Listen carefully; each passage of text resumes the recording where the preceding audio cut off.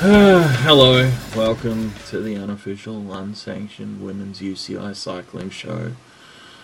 My name is Dan, and with me, as always, to talk about the wonderful and exciting. The fuck's the point? We're just fucked. This isn't gonna work. Sarah. Hello! Poor Daniel has malaise this week, and he has malaise because it is the Australian general election on Saturday. Fucking politics. Fuck. And it's been getting to him a little bit. If you think he's exaggerating, this is how he has sounded all morning. I've had to talk to him for half an hour to get him to sound this perky to be able to podcast. But it's all right, people, because we'll have him happy and bouncy and sweary and happy by the end of the show. Won't we, Daniel? Whatever. Fuck. Yeah, seriously, guys, if you think that I sound pissed off and upset when we talk UCI, that is nothing compared to how oh god, it just hurts to even think about. Fuck. So we're going to operate on a don't mention the war basis. We're not going to mention Australia, politics, immigration, internet broadband speed, economic policy, gay marriage, or any of those other things that are upsetting dear Daniel. Well, they're not so much upsetting him, he's just looking to the future. Fortunately, all my sharp objects are in the other room, but wow. Anyway, but luckily, to distract the boy... Yeah, distract me with something, Sarah, please. Well, GP Plouay. Oh, hey, cool. Hey, isn't that the race that, basically Orica are coming out with a strange press release every day about why they didn't, quite win the way they thought they would? This weekend it was the final round of the GP Plouay Road World Cup, and it was a great race. It was on TV, but luckily I was out because I think I'd have just torn all my hair out and all my eyelashes and all my nostril hair, etc., etc. Because I'd like to see alopecia, Sarah. That would be awesome. Just like completely bald. I mean, your arms would look totally different. My arms? You've never seen my arms. I'm so sorry. That's just... Fuck. This is me trying to be cheerful. It's horrible. Anyway, in the GP Plouay, so and I'm very excited because just before we started casting, someone lovely confused Spider told me that the full GP Plouay coverage is on the internet. So after this, I'm going to go and watch it, and I'm going to giggle and chuckle and cheer and yell at the telly, and laptop, and it's going to be brilliant. So, Plouay. Now, I'm always disappointed that it's not the same course as it was a couple of years ago, because it used to be very, very hard. And if you looked on our blog, prowomenscycling.com, you'd have seen the clips from two of the amazing Plouays in the past. That time when there was a group of 4 riders going out, and Marianne Vos looked over her left shoulder to check where Emma Pooley was, just as Pooley was attacking up the right-hand side. Yeah, I've never seen that happen to Vos. It's kind of like Pooley was attached by string to the back of Vos's helmet, and she slingshot past as Vos turned ahead. It was uncanny, the timing of that attack. Yeah. And then there was 2011 when there was the ridiculous... Vos was riding for Van Vleuten, and actually I think Vos looked like she was enjoying herself more than when she actually rides for her own wins. Because that moment when she attacked out of the chasing group, did one of those beautiful, beautiful Vossy descents where she's like literally down, her whole chest is over the handlebars, and she's like right over the bar, and it's just, oh my God. And she was just working her backside off for Annemiek. And then there was that, and then it was Annemiek versus Evie Stevens on the final climb, and oh my God, yes, basically, Plouay, I love you. I wish the course was back to those days, but it's still a great race. They may have added extra flat, but it's still a great race. Okay. Well, they can't all be uphill time trials all the time, suited only to Emma Pooley, so... Hey, I don't just like uphill time trials all the time. I also like ridiculous descending. Right, but not in the time trial format, and certainly not when it's going to affect Emma Cooley. So I would absolutely love to see a downhill mountain time trial. I mean, it would be mayhem and chaos, and you'd have to basically line the course with mattresses and, you know... Yeah, that's it. Like, every turn would have to have, you know, I don't know, bales of hay or something. And bouncy castles or something, I don't know. And trampolines strategically placed partway down, you know, assuming someone overshoots. But just think for a moment. You'd have your riders like Voss, Lizzie Armitstead, Kirsten Wild... all those amazing riders doing a downhill time trial. Chantal Black, Lucinda Brand, Tiffany. Well, not Tiffany after her crash in the other day, but anyway, in the Giro Rosa. But yeah, it would be. I mean, it would be lethal, but it would be so much fun. Yeah, it'd have to be like it would basically. I think the only way you could do it really would have it as the world's ITT. Like it'd have to be the end of the season, wouldn't it? Oh, what you mean? Because everyone would crash? Yeah, well, because the disproportionate number of people crash in an attempt to you know do well, and you don't want. You know, you don't want your race to become synonymous with season-ending injuries. So, you know, the only way to do it is with the race that ends the season. Yeah, I see. We should write to the UCI. Yes, because they're so responsive to our emails. I have actually written to the UCI on a number of occasions and it never replied to me once. I have actually seen a list of email rules set up by the UCI, which include any from Sarah's address straight to the spam folder. So, well, at least it's a spam folder and not the NSA folder. Oh no, the NSA have got all your emails in a different folder. Because of the time that you said that thing that you've not allowed to talk about because your lawyer said so. So yeah. What bombing? The bombs or the cocaine or the Hello NSA, thanks for joining our podcast about women's cycling. Hope you enjoy the next hour and the previous sort of 100 episodes where we say stupid things. Please feel free to arrest Sarah, but leave me alone. I like America. No, you don't. Yes, I do. God damn it, if you get me in trouble and I can't go to America for Worlds in 2015, I'm going to be very upset with you. Okay. Oh, wow. Like Australian election levels of upset. Isn't that just like crawling into a hole and dying? Anyway, no, but see, that's morose giving upness. You'd have the anger version of it, so... Oh, okay. So the GP Plouay, there were 5 riders out, and they were Voss, Anna van der Breggen, Emma Johansson, Alina Milusik from B-Pink, and Caroline Canuel, a Canadian rider who's racing for one of the French teams. And they were there, and they were attacking each other, and it was great, and it was brilliant in the kind of final laps. And then Anna van der Breggen attacked. And Voss chased back to her, and then and Emma Johansson was the only other person who could get to them.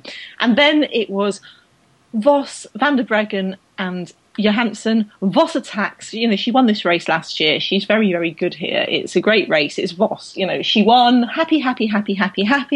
Voss has. She'd already won the Road World Cup last year. But basically, it ended up with Voss leading the World Cup with Emma Johansson in second, and Ellen van Dijk in third. Anna van der Breggen leapt up to fourth in the World Cup standard. And Elisa Longo Borghini, she did ride this, but she didn't finish it because she's still coming back from her broken hip. But how cool is it that Elisa still finished fifth in the UCI World Cup series, even though she didn't race for Gorda. She didn't race China because it's not her kind of race, Chongming Island. She didn't race for Gorda because she was out with a broken hip, and she couldn't finish this, and she was still fifth. Yeah. I mean, that's pretty amazing, and congrats to her. I mean, it's also got to be one of those. I never know how athletes it's amazing, like we talk a lot about all the physical things that they have to deal with, and we've talked a couple of times now about the sort of psychological and mental effects. But it's got to be one of the hardest things about injury is to know that if you hadn't copped your injury back then, I mean, you've still finished fifth. How much more could you have done? Oh, that would really weigh on me. I would find that difficult. Yeah, I mean, I suppose the thing that's really hard is that the Worlds this year, in a couple of weeks' time, are in Florence, in Toscana, and that should have been a race for Elisa. Really, I mean, it's exactly her kind of course.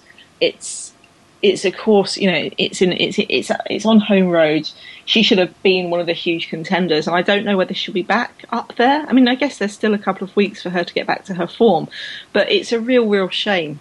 However, I'm choosing to believe that she will. That's, I have no basis for that. I have to have hope in something right now, and so all my hope is in Elisa. Oh, are you watching the Vuelta?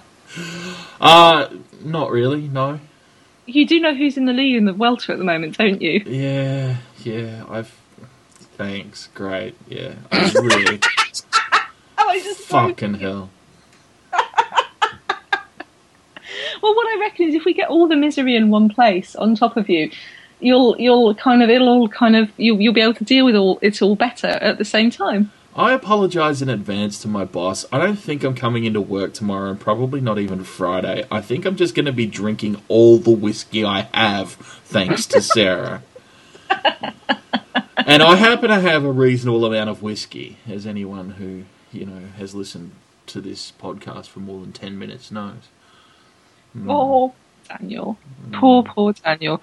But one of the things I thought was interesting after the Plouay World Cup... Hey, you keep talking. I'm just pouring myself a whiskey right now.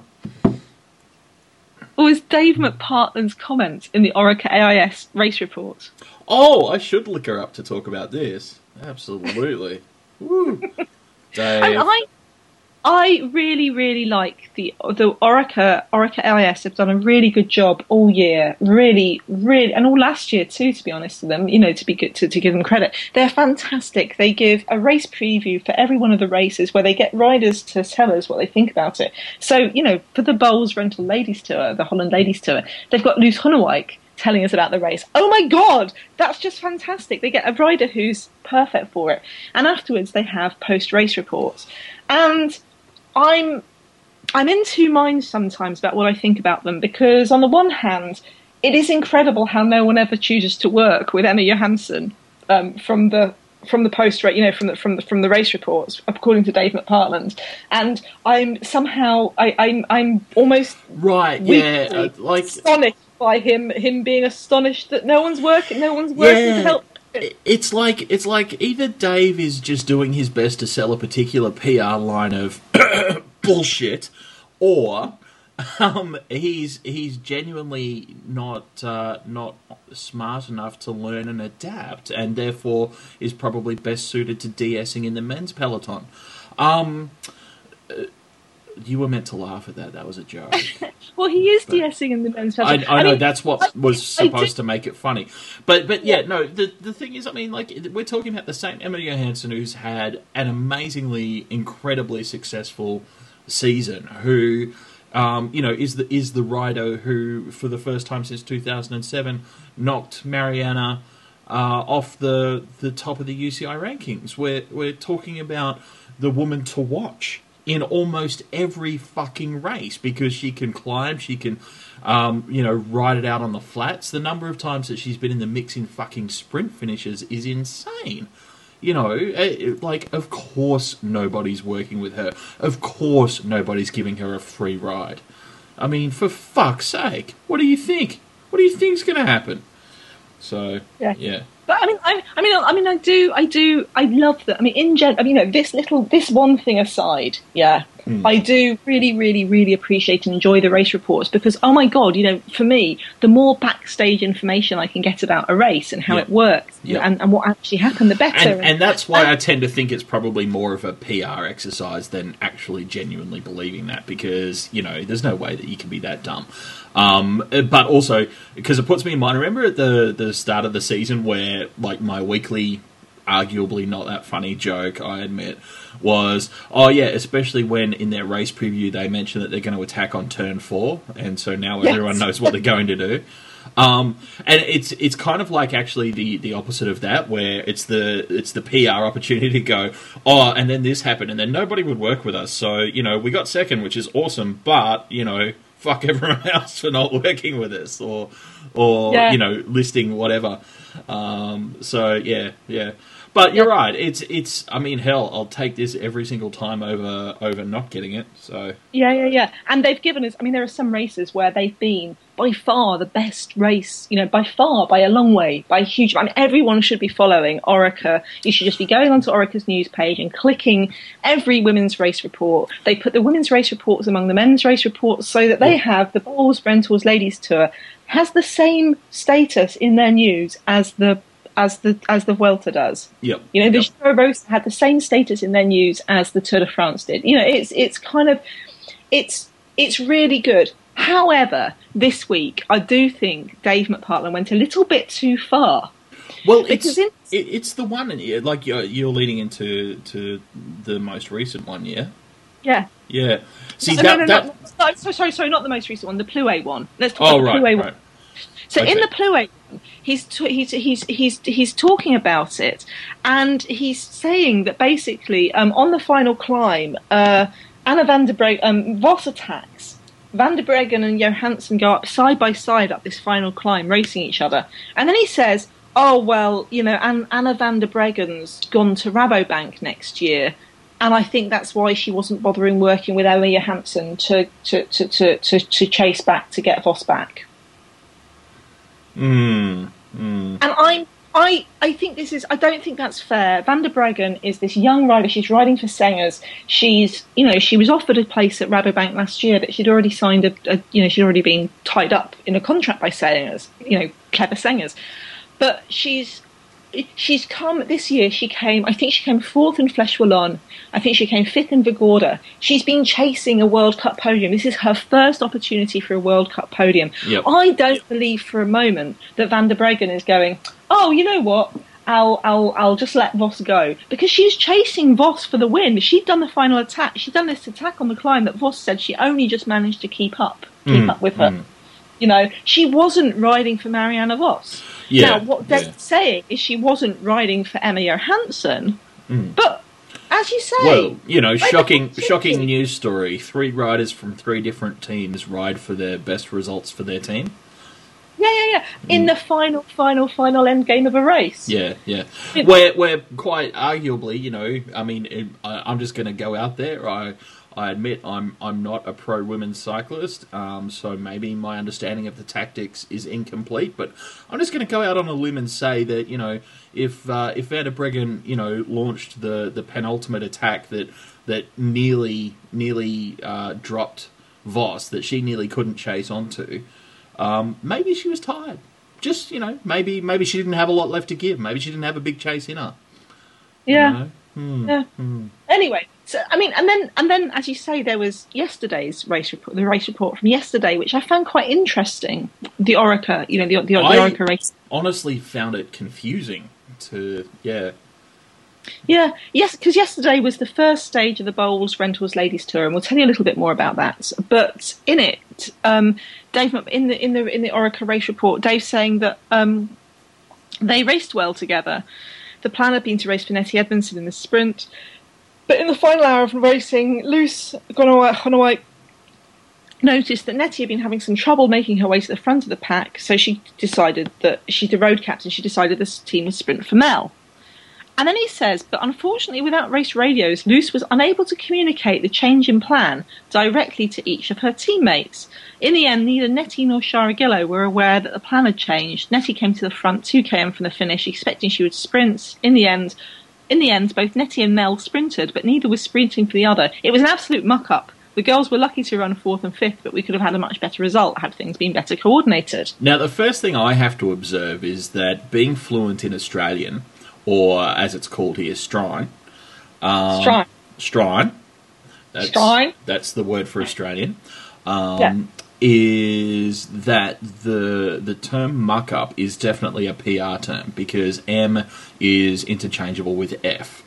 So that's the first thing you have to note, that this is definitely a PR release. Because that was not a muck up if it happened that way. That was a fuck up. That's the technical term. But it's interesting to me, and I guess a little confusing because if this is pure insight into the team's plans and how things unfolded on the day and what happened, then it's awesome. It's great. But if it's not that, then it's kind of unsettling because it's kind of, I don't know. I'm not suggesting that this was the intent or anything like that, but I think it could be easily misunderstood to be, about pointing the finger at riders, which I don't think was the intent, but it left me feeling confused and not sure what the intent was. Yeah, same. I mean, exactly the same. I guess to go for the Dave, he's a former rider. He's very, very passionate and wants his team to win, and I don't know how much, how quickly he talks to the PR team who get this up. Yeah. But I don't know. I don't know. I don't know what to think about it. On the one hand, I love that people are willing to admit their mistakes. I mean, how often does that happen? Yeah, exactly. And so, and that's the thing. As long as it's, I guess for me, the bottom line is, as long as it's admitting mistakes and not pointing fingers and assigning blame, because I'm not, I understand within the team itself that may be something that the team needs to do, but it's certainly not something that needs to be done publicly. So if it is simply the story of what happened on the day, as told by, great. If it's anything more than that, then I'm a bit uncomfortable, I think. Yeah, but on the other hand, it is quite good polemica too. Well, it does get stupid people on the internet talking about it, I guess. So yeah, stupid people on their podcasts and stuff. Mm-hmm. So so in Plouay, Voss won. I'm reliably informed actually that all of the women's cycling podcasts will be talking about that very issue this week. So, okay, excellent. So Voss, Johansson, Van der Breggen, World Cup's over. Sigh, but yeah. It's amazing. The other racing I watched, I was slightly obsessed last week. It was the Mountain Bike World Championships. Oh, really? Slightly obsessed is how you're going to play it. Okay, sure. Hey, Matt, I've got to tell you, there was one, I didn't even follow the trials. I just ignored the trials. I didn't even see any of it or look for anything. So I not 6 months ago had to explain to you what trials was. So don't even pretend that you've ever followed trials and suddenly decided that, oh no, I'm just, I'm not a trials girl. Whatever. You've never given trials a time of day. So let's not pretend. I'm just saying that I wasn't as obsessed as I could be. Honestly, look, the only two biking disciplines left for you are trials and bicycle ballet. So no, polo. There's a lot of bike polo in Britain played by hipsters. Yeah, but that's not managed by the UCI, and we all know that you only care about UCI sanctioned sports. So enduro. Anyway, it was so much good racing. Very, very interesting. I put a link on our blog to all the videos and links that I've seen with videos and links and photos and stuff. And the thing about mountain biking is there's a huge ton of videos and links and photos because it's so interesting to watch. And the course was just, South Africa, it's in KwaZulu-Natal, I think, and it's just gorgeous. Gorgeous. I might have got that completely wrong. I'm so sorry, South Africa. Stunning. Sounds so sweet and earnest. I was slightly frustrated because, as you know, one of my joys in life in recent years has been the Red Bull coverage of races, of the Mountain Bike World Cup races. Yep. And for some reason, the UCI, I don't know whether it was the UCI or the host broadcaster, they basically just decided not to show all of the women's downhill runs. So literally the only bits you got were like the fight for most of the riders, except for the winners, was the final section. They had cameras on the course, They managed to show more than the men. And I was so impressed with Rob Warner's commentary, because he's, it must be a killer. You're basically commentating on something where you've got no idea what the fuck's happening. There's riders on these downhill courses. You're sitting watching this camera, waiting for a rider to come into shot. You've no idea if she's fallen over. You've no idea how she's doing. There's no live timing. It's so frustrating. And Rob Warner he managed to sound enthusiastic and and infuse me, even though I was frustrated. Which, it's one of those things that when you say it outside of the context sounds like it should be taken as a given, but we both know that there is a dearth of cycling commentators who can actually achieve that. So, full credit where it's due to continue to make it engaging. Yeah. I mean, so Julie Bresset won the cross country. Yolanda, it was really interesting in the under-23 cross country. There was Yolanda Neff versus Pauline Ferrand-Prévot. Both of them on Rabobank. Both of them ride on road for Rabobank. Yep. Very good. Neff won, stomped it. Second title in a row. Ferrand-Prévot in second. Then another under-23 rider, Alexandra Engen, won the cross-country eliminator with Neff in second. So, Neff, oh my God, she's right. She's on the right team. If she's going to be the new Marianne Vos, multidisciplinary superstar, she's on the right team. I still remember her from the Energy Wash Tour, where she rode her first ever ITT race. on a mountain bike. It was so weird.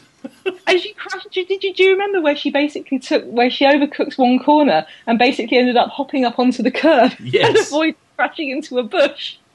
And she won the Best Young Rider jersey there. She's been having a great year. And then the downhill, and there were two. I mean, it was won by Rachel Atherton, which isn't really surprising because Rach has won all but one of the World Cups this year. She's really taken a step up, and she didn't win Mont-Saint-Anne because she crashed. Yes. But I really liked the video from Dirt where she was talking about her race day knicker dilemma.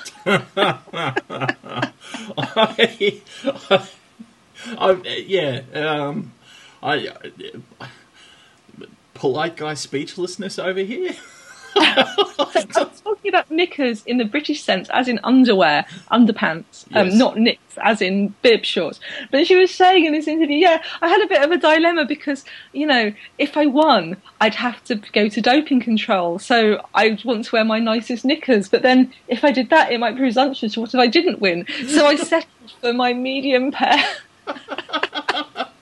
It's kind of like the first date knicker dilemma all over, isn't it? It's like, well, the date might not go that well, they might not be that nice, but do you want to be... I'll just go with my good ones, but not my great ones.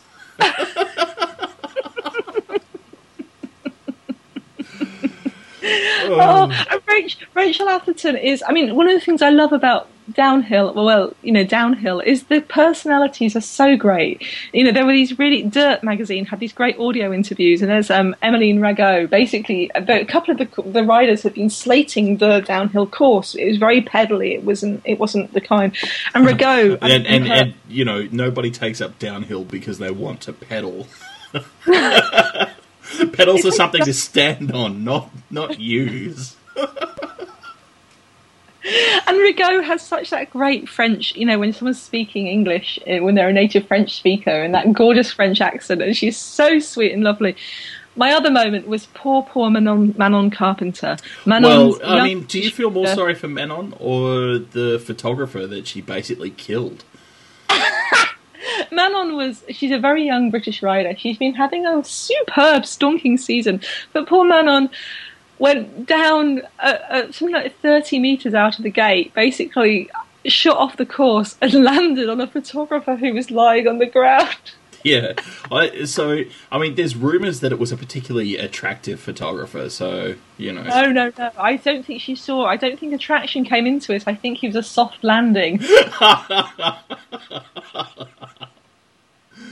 Oh, yeah. Other things I just wanted to say was Aussies. Aussies had an amazing world championship. They really did. They really, really did. Their young riders, Danielle Beecroft and I'm sorry, Tegan Malloy, came second and third behind the Brit Tani Seagrave in the junior downhill world champs. That's a rounding error, Brits, whatever.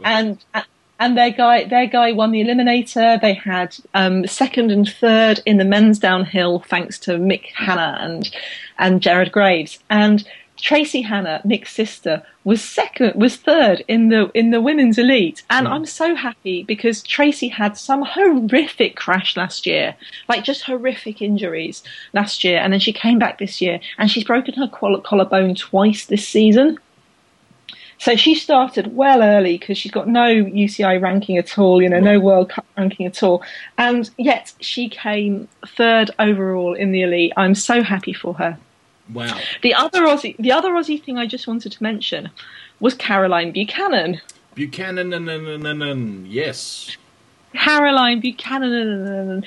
You might think, hang on a minute, isn't Caroline Buchanan the current World BMX champion? Yes. And yes, she is, but Buchanan has this cunning plan where she wanted to enter and win medals in 3 disciplines of world championships this year. So she's been a mountain biker before. So she entered the downhill and she started last of the big guns. She ended up 5th overall. Yeah, which is pretty awesome. But I mean, I guess we also have to pay tribute to the fact that a mountain bike is basically an oversized BMX with the seat at the proper height. So yeah, but I don't think she'd really like the pedalling. I think it was more jumpy. She'd have been happier. Are you kidding? Have you seen her ride BMX? She pedals like crazy.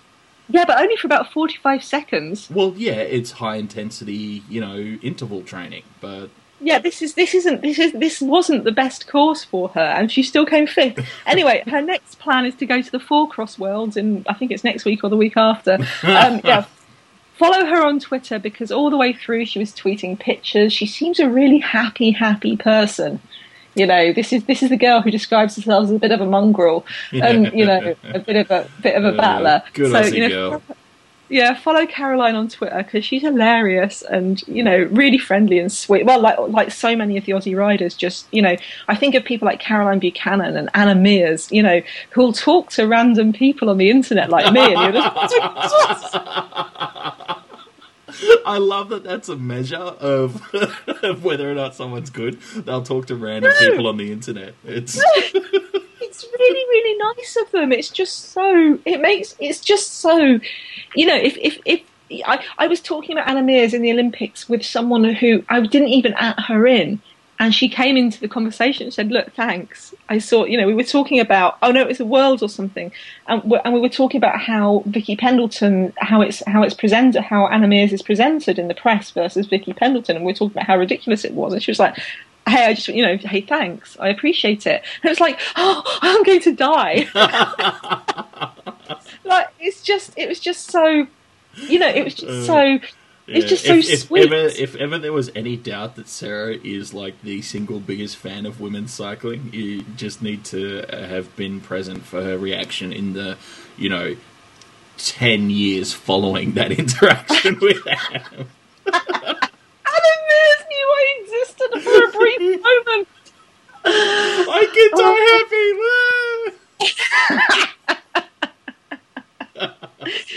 So loads of stuff in the mountain bike world. It's all on the blog. The other thing was the Paracycling World Championships, and this was an endless frustration to me. Yeah, I know you had a crazy time trying to get information about it. Yeah, I mean, there's the results. The results are up on the UCI website, but I wanted photos, I wanted blogs, I wanted information, I wanted videos, and it's been really, really, really hard. And you end up kind of going through.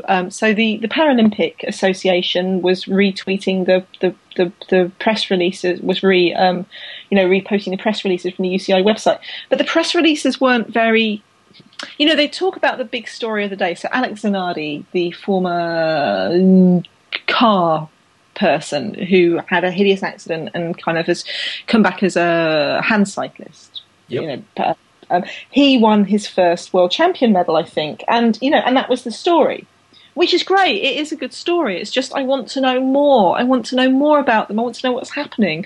I loved the fact that Laura Turnham and Corin Hall won the won the blind and visually impaired tandem ITT and came second in the road race. And Cool. this is great because Laura's the up and coming BVI tandem rider, and Corin and she have only just been riding for a couple of for a couple of months really together.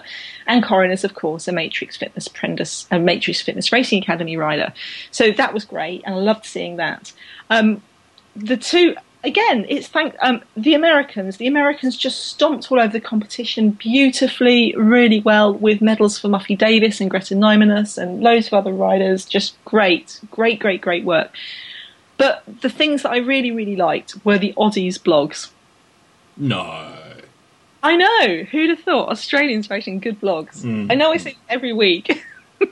You seem to be enamoured with Australians. It's I start to question why again it was that you actually agreed to join me in this podcast. I don't know. I'm feeling slightly used. Are you suggesting that because of my indoctrination to Aussie culture through Neighbours and Home and Away as a young girl, Yeah, and then I'm pretty sure that you actually only agreed to this not because you really care about women's cycling and not because you really care about trying to, do any particular thing. I think you just wanted to hear someone talk Australian at you every week. No, because you never ever say the things that I want you to say in Australia. Oh, right, really? You want me to go to the archives and pull up example after example of me saying things to make you laugh? Well, you don't say enough. Typical woman. This is yet another example of every now and again I say to Dan that I'm kind of like saying, it kind of like makes me, this is not what you're supposed to be doing on the internet with someone you haven't met, is it? You're not supposed to say, damn, say don't tread on my dog. You're generally supposed to be unveiling people to say other kinds of things, but no, I am, one day Dan will do all the Cadel Evans greatest hits for me, and I'll be happy. Just say don't tread on my dog. I'll make them sound really, really tough, Don't tread on my fucking dog. Do it Cadel style. I just did. People don't understand. It's a media manipulation. He's actually got a really deep, gruff voice. It's edited. It's heavily. They do it in post to make him sound all high pitched and stuff. Yeah. So say it again. Say it how he really sounds. Don't tread on my fucking dog. Now say it. Now do it like what it sounds post production. Well, to the trained ear, it still sounds pretty tough. But once they've done their magic trickery on it, it sounds more like "Don't tread on my dog."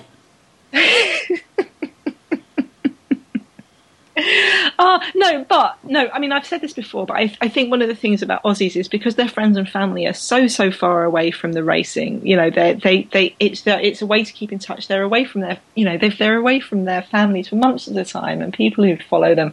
So I really liked Carol Cook's blogs. She's a tricycle. She's a T2 tricycle winner. She won the T2. She won the Olympic gold medal in the time trial, and in the world she won the T2 ITT and also the road race. And she has some great blogs. And I also really, really like Alex Green's Tumblr. I can never remember. Sorry, Alex, if she's a C4 or C5 category rider. I think she's C4, and she's very young Aussie. She's got a great Tumblr, great Twitter, and she had some really nice photos of what it was like in Canada beforehand, and what it was like to be there as a team, a team, and as people talking, getting to know each other and stuff. So yeah, it was. So while I was frustrated because I wanted more. I really wanted more. I wanted to see some video. I wanted to see some interviews with people. But you did find some cool stuff. Yeah, I mean the Canadian, Canada, Canada, the USA. There is some good stuff. It's just actually, I've got a complicated, potentially tricky sort of question for you. And actually, now that I think about it, it's not going to be tricky at all. You're just going to go, fuck yeah. But in terms of morally compromising yourself, if The UCI actually wanted someone who could pull together all sorts of race information for women's cycling in general across all disciplines and coordinate, information on the UCI website with social media and blogs and video and stuff, all in one place, and that was a job. Would you accept that? Fuck yeah. I mean, fuck yeah. So if someone can get this podcast to Tracy Gaudry and skip about 4 hours in past the moaning about the Australian election and shit. Oh fuck. Anyway. Talking about to the bit where we give Sarah a job where she puts all this information on one UCI webpage that we go to every week and see everything. Yeah. Well, last week, I had a bit of a ramble last week about things I've been thinking about for a long time, about different ways that the federations and the UCI could help women's riders. Actually took me a bit by surprise, I have to say, because I've known you for a while now, close to 2 years, and I had no idea that you had opinions about women's cycling. I know. Yeah. I know. It feels like it's something that should have come up. I almost feel like a bad friend for not knowing this about you. We know each other longer than 2 years. Really? If you count Podium Cafe and Twitter. Oh, right. Yeah, they don't count. Actually, I still don't know you. You know, as far as I know, you could be a robot. You probably are. You're probably a construct. Oh my god, am I a really good Turing computer? Or I'm a really bad human and you can't tell the difference. I mean, one of those. You could be the singularity, though. You could. Maybe you're just Siri with a different name. Siri and Sarah are quite similar. Yeah. So you're Steve Jobs' final joke on the world. So, interesting. Anyway, in my thing that I wrote about that surprised you that I had opinions, I one of the things that I think is I've been thinking about how federations and the UCI can help develop women's cycling, and it's things like career paths. I mean, I'm really happy because you look at Cycling Australia of giving the job of DS to Sarah Carrigan, who's a former. She might be Sarah Carrigan. Sorry, Sarah. I don't know. I'll say Sarah because that's how it's spelled. Sarah Carrigan, who's a former Olympic, amazing Olympic rider, just Olympic winner of just fantastic. And she's the new DS. She's the current DS of the Australian national team. And I've been thinking about this because one of the things that bugs me is how national federations, some of them, like if you take not like the Dutch or the Italians, they take it much more seriously. But if you look at last year, the British DS for the national team in the Olympic year was this guy, Chris Newton. Now, Chris Newton is a phenomenal track rider, former world champion. Amazing. Of course, he's going to understand women's road cycling. Of course. But he'd been a coach. He's been a coach for British cycling on the track, and he'd ridden at UK domestic level. So he'd ridden in things like the Tour of Britain. Yep. And it frustrated the hell out of me that this is the guy that you're getting being the DS for the Olympic Games. Like, what are you thinking? And they ended up not picking Sharon Laws for the team, which I'm still really. You have feelings, right? I have feelings, yeah. But if they go, and they did this with the American team, they had Jackson Stewart, who is the DS for the US national team, and he actually said in interviews that he knew nothing about women's cycling, and he was using it as a step to try and get to DS for men's cycling. Oh, see that's the one that really fucking burns me. Is I respect, people have their own career path and development, and, sometimes there are better opportunities on the other side of the sport in terms of, where they see their career going and that sort of thing. But, man, to me, that's got to be a systemic issue that's collectively addressed. I mean, I want DSing women's teams to be a destination, not a stepping stone. Yeah. And I mean, I can't knock it, because if you are a former BMC rider and what you really want to do is be a DS for BMC and you've got ideas, that's cool. But it just fucks me that national federations do this. Mm-hmm. Like, because what it's saying is, I think Jackson Stewart's gone on now to DS for the men's under-23 team, and it's like, fuck, you were the DS for the Olympics and World Championship. You've got Evelyn Stevens. Shelley Old. Shelley was up there in the final Olympic, end game. Yep.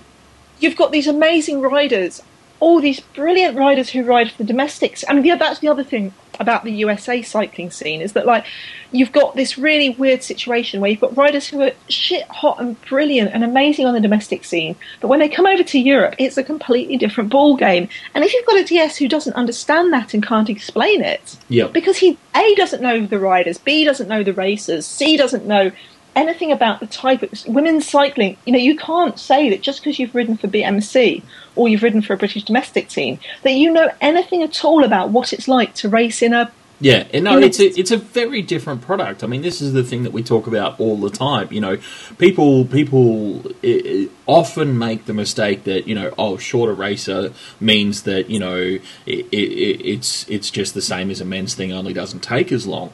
And it's like, actually, no. One of the things it means is that it's way more fucking attacky. You know, right off the bat, that's something you got to know and know how to deal with as a team.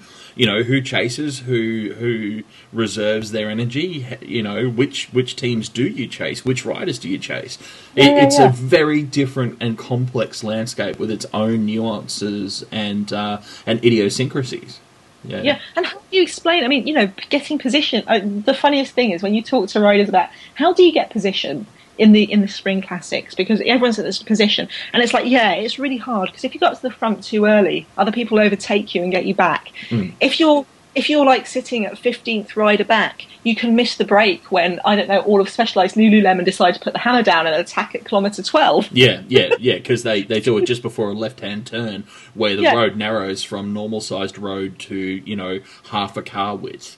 Or the wind, or they know that the wind's going to suddenly hit up at this point because it's the wind and it's turning a corner. You know, it's not... Anyway, so one of my things is that I think that if federations are going to give jobs to random people with no experience, give them to women. You know, like, I mean, it's give them a career path. You've got some really highly intelligent, brilliant, passionate women here. Give them a career path, because that way you can show, and I don't just mean, you know, and in federations, in teams, you know, give women a career path so that when they retire, they don't disappear from the sport completely. Well, I actually think that this is a really, really smart idea too, because it's actually one of the most cost-efficient investments that a federation could make in the long-term establishment of better equity between men's and women's cycling. Because you're talking about paying one set of coaching staff well or equitably over X number of years to stay in the position and develop multiple generations of cyclists for that federation and establish a real culture around it, which feeds into literally everything else. You know, so the amplified effect, the bang for buck you get from that relatively modest investment is phenomenal. But as you say, there's also huge performance gains that can be made as a result of it. Yeah, and also it's also helps you keep women in the sport, because one thing I hope to see out of teams like Orica and Skill Argos Shimano, and the teams that have men and women's teams alongside each other, is maybe there's also career paths for women to get into those teams. I find it fascinating that amongst the men's teams that I think are best for social media, so I think Orica, Omega Pharma, Quick Step, Team Sky, people love the fuck out of Team Sky's media, and all of those things are run by women. Yeah. You think about HTC, when HTC High Road, the High Road teams completely revolutionised how men's and women's cycling teams interacted with fans. And that was all masterminded by Christy Scrimgeour. Yep. You know, also related to that, you know, Christy is a phenomenal example of a team owner and manager as well, who, you know, like there's a lot that can be learned. I mean, hell, last week we spent a significant amount of time talking about the way that she's really looking after her riders in every possible aspect, and what a great template that is for any team. So there's huge stuff. Rochelle and Christie's business acumen.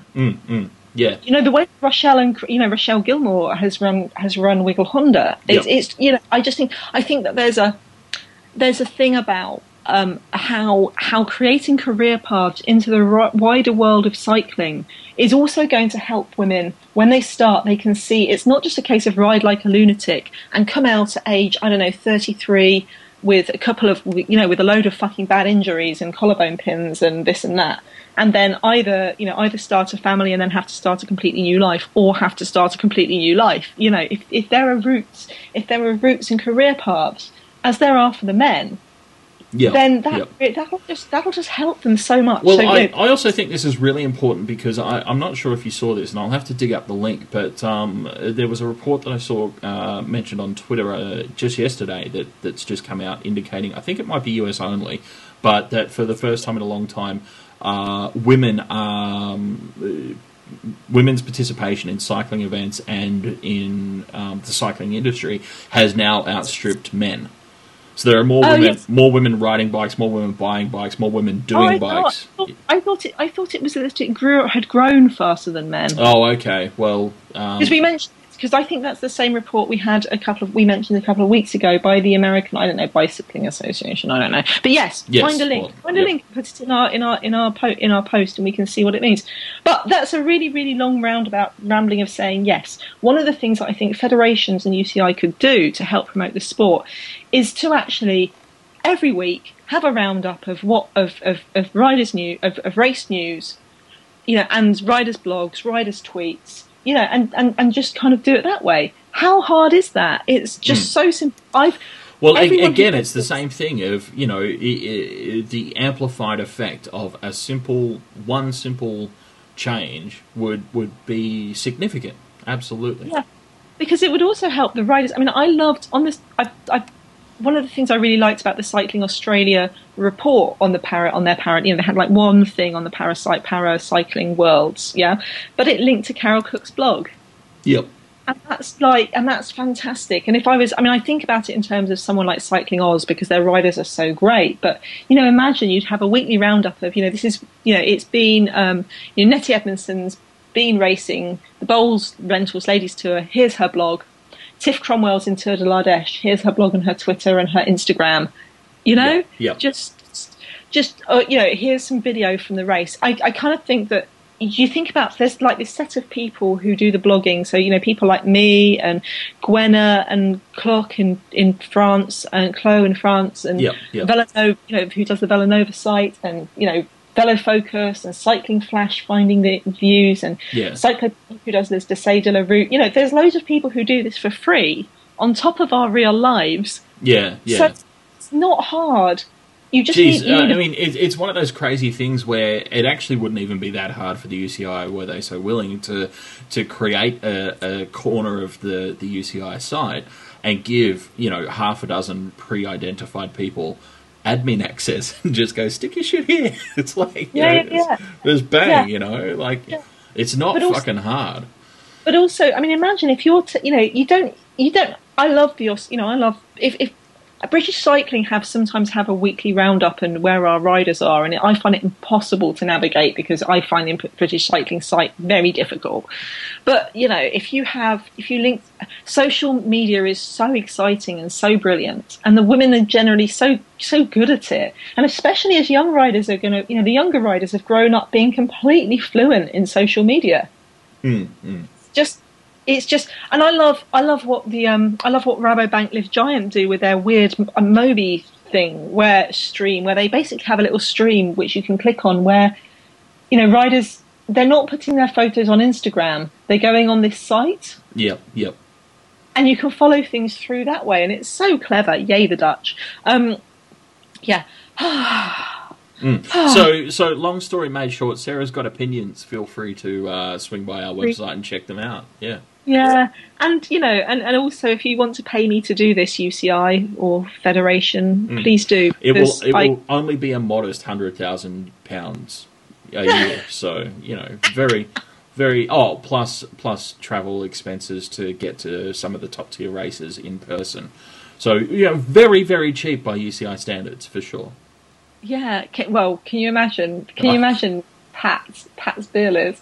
I think that's Pat's whiskey bill, isn't it? Yeah. So when Brian Cookson gets to take over, that the whiskey bill should go down substantially, and Yes. they can afford you. So, Yes, yeah. exactly. More racing. As I said, it's the Tour de l'Ardèche and the Bowles Rental Ladies Tour this week. If you've never heard of the Bowles Rental Ladies Tour, it's because this is basically the Holland Ladies Tour, which changes its name every year. Profile Ladies Tour. Last year, the beautifully named Brainwash Ladies Tour. I did enjoy it when it was Brainwash. Yeah. Dan did get excited about the idea of being able to brainwash ladies. No, hey, that makes it sound way more predatory. I was just excited at brainwashing in general, you know. Yes, that is true. I will give him that. He doesn't just want to brainwash ladies. I'm an equal opportunity brainwasher, so. Especially the Australian electorate on Saturday. Oh, fuck. Oh, that's one of the most cruel, cynical things you've ever done. Fuck. Oh. I'm actually tearing up. Oh my god. Oh, I feel like a cross between Eeyore and Marvin the Robot from, Hitchhiker's Guide. Marvin the Paranoid Android. Oh, there's just no point. Anyway, did you like, though, to cheer you up again, did you like the video from yesterday's Ladies Tour stage?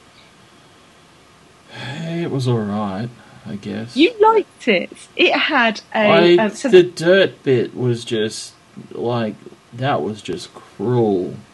Particularly, I don't know who it was, but there was one rider, this poor young girl who was, caught back between the cars and trying to make her way back to the peloton when they hit the dirt section. And it's all dust, and her lungs are full of mud, and she's coughing up globules of mud even now, and it's just sad and depressing, and oh god. Yeah, the Holland Ladies Tour, it's 6 stages this year, and it's an interestingly run stage because you can pretty much predict what's going to happen. There's 4 flat sprinty stages, beautiful, and these are stages they've ridden before, so beautiful loopy stages, great for spectators, riders shooting past you, intermediate time bonifications that count towards the general classification, so lots and lots of excitement. Today is stage 2, which is a team time trial, which will be won by Specialized Lululemon. Oh, because that's what they do when there's a team time trial. I get you. No, yeah. I think that's just what happens when teams. Oh, I'm so sorry. I have actually pushed you over the edge again, haven't I? Yeah. I'm currently broken, and I don't have any whiskey at my desk anymore because I drank it all. Oh shit. Oh. And then so stage 1 sprinty, stage 2 TTT, stage 3, 4, and 5 are all sprinty, and then stage 6 is the glorious final stage. It's basically all around the amazing Valkenburg region, which was in the Worlds. They go over the Kalberg, which we know you absolutely hate that part of the world, so. I want to live there. I want to live on Kalberg. Well, on your new UCI salary, you'll be able to afford to, I'm sure. Oh, do you think they'll be able to buy me a house on the Kalberg? Well, if I'm allowed to be in charge of your contract negotiations, yes. Oh, actually, do you think if you're in charge of my contract negotiations, you could negotiate in my need for a PA? Why? Who in their right mind would be your PA? Well, if I'm going to all these races, Daniel. You're right. Yes. I'm going to need someone to help carry my bags and be my PA and, drive me around and look after me. Only some kind of masochistic fool would take on a job like that. Wouldn't you like to come over from Australia, be flown over from Australia to do that job? Shit, what kind of beer are you offering again? Fuck. Belgian beer. Oh. And you get half of Pat McQuaid's whiskey allowance. Oh, but no, I want all his whiskey allowance. No, because half of it's paying for us, remember? No. Okay, tell you It's what you get. extraordinary You get budget. Pat McQuaid because we're going to be kicking him out. You get the whiskey that he's left in the UCI headquarters. Oh, but it's Irish whiskey, and that's okay in a pinch. But it's not whiskey. Sorry, Ireland. So, what do you think? Will you come over and be my PA? I'll consider it, but it really will depend on the negotiations and how. Excellent. Because Anyway. So, Bowls Rental Ladies Tour Stage 1 had this crazy section that was dirt roads, and it had corners too. That was the thing that disturbed me. I mean, I was in a high-tech car in Flesh Wallon, and we went through a stage where it was a very dusty road. And that was, and it was kind of interesting, seeing how you had to look out for riders on a bendy, dusty road. I can't even imagine what that's like when there's no road at all. And they had, Carl Lima said there was something like 12 punctures in 2 kilometres or something, on 200 metres or something like that. And you can see in the video there's the Rabobank mechanic just standing on the side of the road with a load of wheels because he knows, Swanee, because he knows that it's just going to be mayhem. And yeah, just crazy. And in the interviews afterwards, you've got like riders, like they've got videos with Estra Trump where she's just covered in dust, bless her heart. She's obviously like done some cleaning and she's missed parts of her face.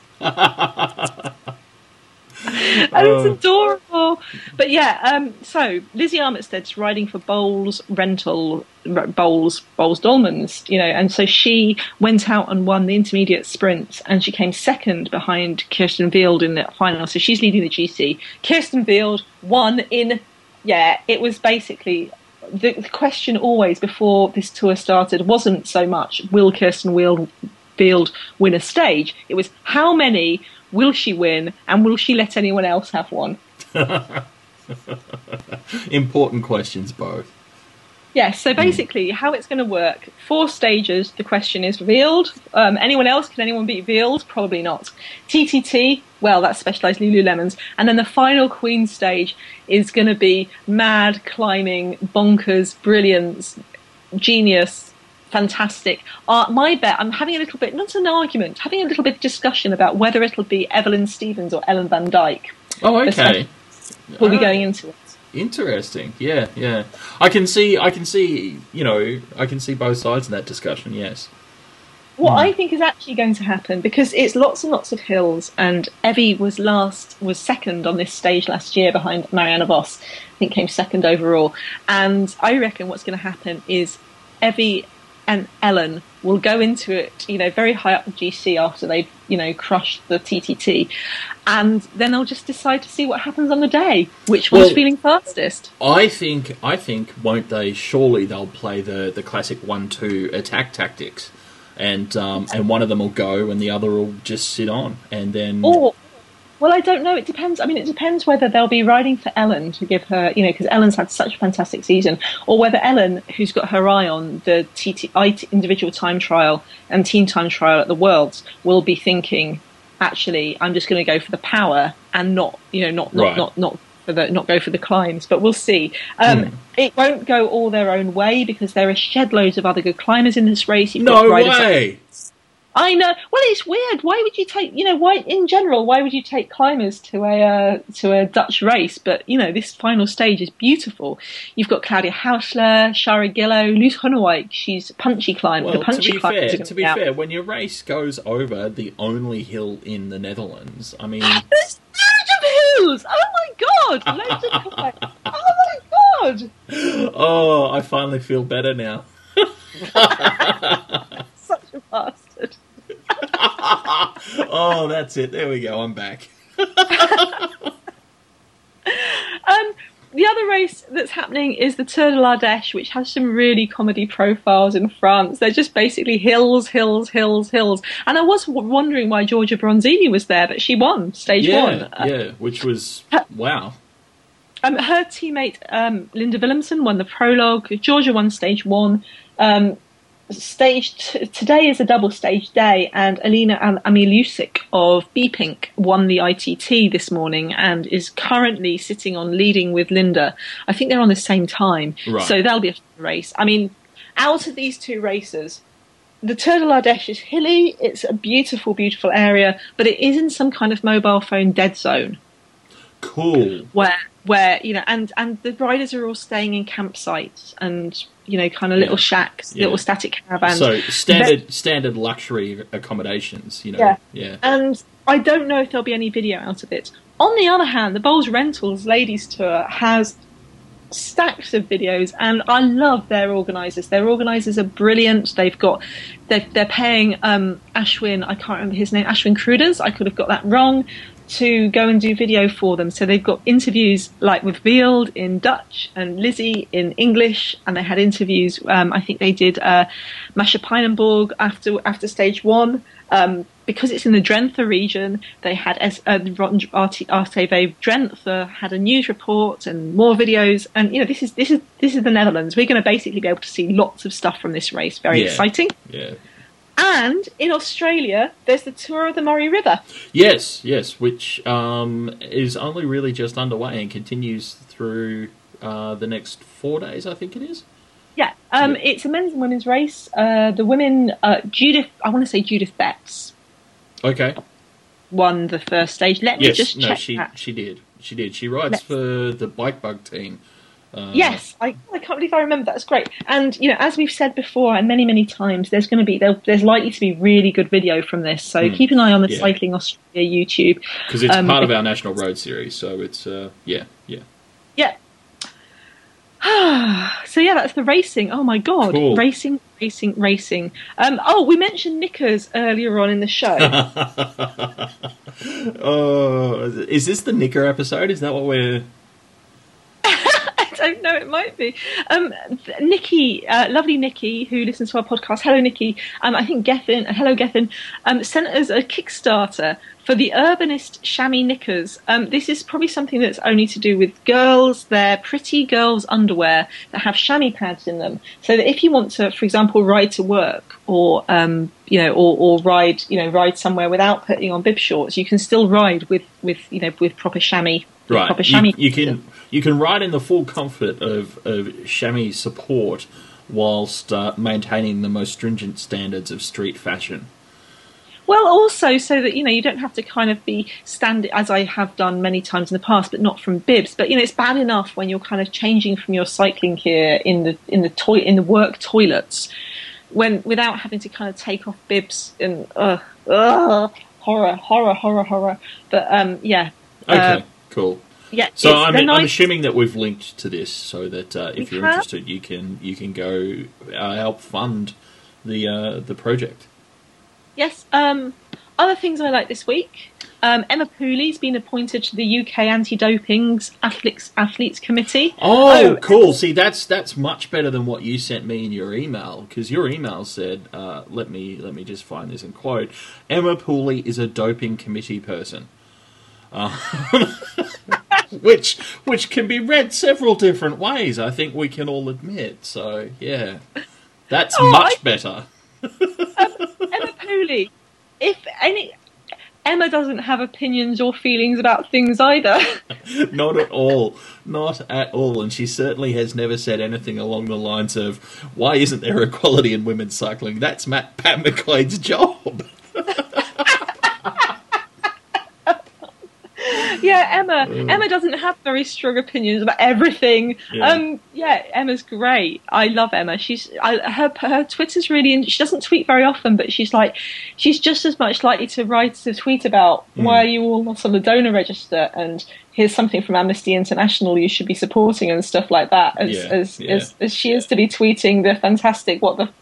Emma, hurrah, Emma. Cool. Well, one of the things that I wanted to mention was, I hope, America, that you're braced. Are you braced, America? You should be braced, because, dun dun dun, Helen Wyman is back to steal all your cross. She really is. Helen is in America right now, plotting and scheming and planning to pillage the hell out of your cross, your cyclocross, East Coast cyclocross glories. And to be fair, she's totally entitled to, because she loves your cross. She thinks your cross is the world's best cross. And to all intents and purposes, she is American. No, she's not. No, but she's awesome. Very, so, she's her. Very, very, very British. I'm sorry, I'm keeping Helen. Sorry, America, you cannot have Helen Wyman. She's ours. But She drinks get along tea. to a race and say hi to her and Steph. Give Steph a hug for me if you run into Yeah. Steph. By the way, yeah. Genuinely, Americans, if you have got a cross race coming up near you and Helen's going to be riding, then go and say hi to her. She's super, super friendly. Really, Helen and Steph are lovely, really friendly. Yeah, say hi, say we sent you.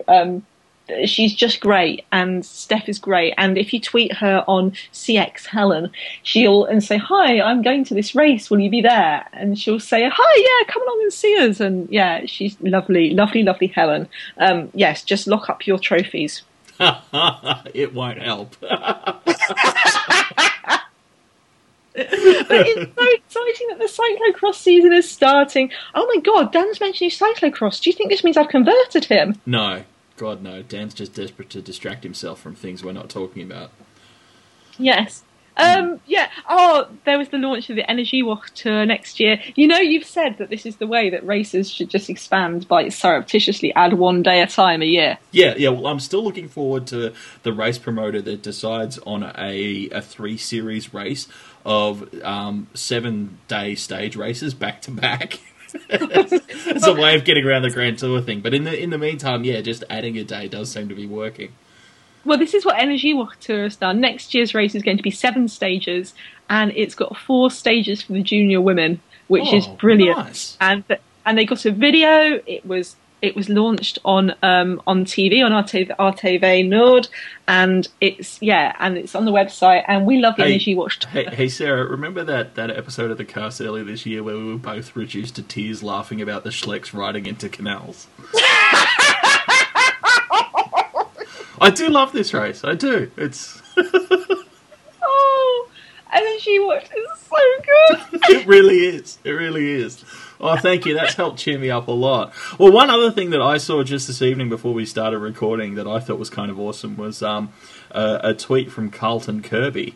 He had been asked how to follow women's cycling, how to keep up to date with the women's racing that's currently going on. And then a friend of ours, Anna, who is the co-host of the Pelotonitis podcast, jumped in and gave him the answer, which is Sarah at Pigeons. Duh. And so Carlton Kirby then turned around and signed right up, and then immediately told all of his followers that they should indeed follow Sarah. I'm just going to go ahead and assume that if you're listening to this podcast, you probably are already following Sarah. But if you're not, sort that out. Blush. I wanted to offer, actually, because we're coming up to Worlds, and on Podium Cafe we've got a post where we're collecting the Worlds teams that we've seen so far, and also some let's chat about it in the comments. But for the last year's Worlds and Olympics, I did a thing which I've called equivalenting, where to help people who don't necessarily follow women's cycling, I will give them the equivalent rider. If they tell me who their favourite man rider is, or their favourite type of rider, I will give them their equivalent woman to follow in the World Championships. Not literally, figuratively. Like, we can't actually give riders away. We're not that powerful yet, but yeah. But I did this last year, and for example, people were saying, well, who's the equivalent of Tom Bonan? Well, that's Ina Yoko Teutenberg. Or who's the equivalent of Mark Cavendish? Well, that's Chloe Hosking, not just for her amazing sprint style, but also for her brilliant Pat McQuaid's a dick. So, a bit of a dick. And, can you say Pat McQuaid's a bit of a dick? I can. Will you? Oh, right. Sorry, I misunderstood the question. You know, English being your first language and all. Yeah. Well, I mean, he is. Pat McQuaid's a bit of a dick. It's. And can you say it in proper the real question? Do you remember the real question though is whether or not Brian Cookson will also be a bit of a dick. Did you remember? Do you remember when after Chloe Hosking said Pat McQuaid was a bit of a dick, and the Aussie Federation came out with the most the best Sorry, world. We understand that last week, in the immediate stress release of a post-race interview, when she was still flushed with endorphins and excitement at having won, that one of our riders, Chloe Hosking, may have said something that may have offended some really, soft people who can't handle a bit of truth. The alleged quote is that she said Pat McQuaid's a bit of a dick. Now, the reason that she said that was because of Pat McQuaid's comments about minimum wage for women's cycling, and really, you can kind of see she's got a point, because those were pretty dickish comments. And so, while we agree that Chloe probably shouldn't have said that the president of the UCI was a bit of a dick, it would have been a lot easier for her to not do that if he hadn't actually been a bit of a dick. So here's what we're going to do about it. We're going to... when we were going to fine her, but it turns out we can't because women don't earn enough money to actually fine. So... shit. But we're kind of sorry, except for the bit where he's a dick. Yeah, it's like we completely know she shouldn't have used that language. Yeah. She shouldn't have said it. She's absolutely within her rights to criticise people for criticisable actions. Oh, God, don't you just love women's cycling? I was remembering yesterday, just to cheer you up as well, I was remembering yesterday, Dan, I was thinking about the beginning of the Olympic Games road race, when Ellen and Luce were just attacking over and over and over again. And Ellen would attack, and they'd catch her, and then Luce would go, and they'd catch her, and then Ellen would go, and they'd catch her, and then Ellen would go again. That was pretty awesome. And it helped that it was raining, which always makes it even more epic. And then they got to Box Hill, and Emma Pooley and Marianne Vos started attacking, and that was gorgeous too. And then they got to the end, and that pouring rain, like that terrible rain, and that moment where Lizzie Armitstead was basically yelling at everyone else, yelling at Shelley Olds and Olga Zabelinskaya to do some fucking work, and you couldn't even see what she was saying, but it was so beautiful. And the end of the race with Marianne Vos's face full of that just emotional shot as she crossed the line and fists clenched, and that was epic. Also, hey, remember while we were reminiscing about awesome times in women's cycling in the last year, remember that time in the World's Road Race last year when I was right? That was awesome. That was a really good time. Oh, I do remember when that breakaway was there, and the breakaway was there, and he's. I think Rach Neyland's got a shot at a medal. I actually wish we'd recorded that. Well, the funny thing is, as I remember it, and I will never, ever, ever admit this again, but I think I made an even more qualified statement than that. I think what I actually said was, if she can stay with the next attempt, which would have taken it from a group of 4 to a group of 3, so it's kind of fucking obvious. No, I was describing basic maths. No, you didn't say it when it was 4 riders. You did say it when there was more than 4, when it was a proper little break group. Because even I can spot that a rider out of 4 has got quite a good chance at a medal. Daniel. Anyway, the point is the remaining and enduring point for all time is I was right. Yes, you were right. Mark it down. It was that, in September of 2012, for about 7 minutes, I was right. And you told me I got the name wrong last week, and you got the name right. I'd forgotten about that already. I didn't even count. See? Yeah. Awesome! I'm winning at 2 things. That's great. So now we've cheered you up. A little bit, yeah. Good. Just don't mention the thing. Don't mention the thing. Cycling's very exciting, Dan. Yeah, the world it is. Coming. Very exciting. And we'll talk to you next week when we'll tell you everything about L'Ardèche and how the ladies' tour panned out. And we'll also, by this time next week, be in the middle of the Giro della Toscana. Maybe it'll just have started, the last women's stage race of the year. Which will be pretty awesome. Season. And we'll be starting to get some more information on team lists for Worlds by then, I would hope. And so, if if you want a rider to support in the World Championships, or if you want a rider, if you want to tell your friends want a rider to support for the World Championships, get them to tweet me on _pigeons_ on Twitter, and I'll be able to get them to tell me what kind of rider they like and why. Or you can email us at prowomenscycling@gmail.com. And for everything we've talked about, go to our site, prowomenscycling.com. Cool. And that's been all the announcements. So I don't have anything left to do except say thanks for joining us. We'll talk to you again soon. I will be under a new dictatorial regime by then. I look forward to it. See ya. Bye-bye.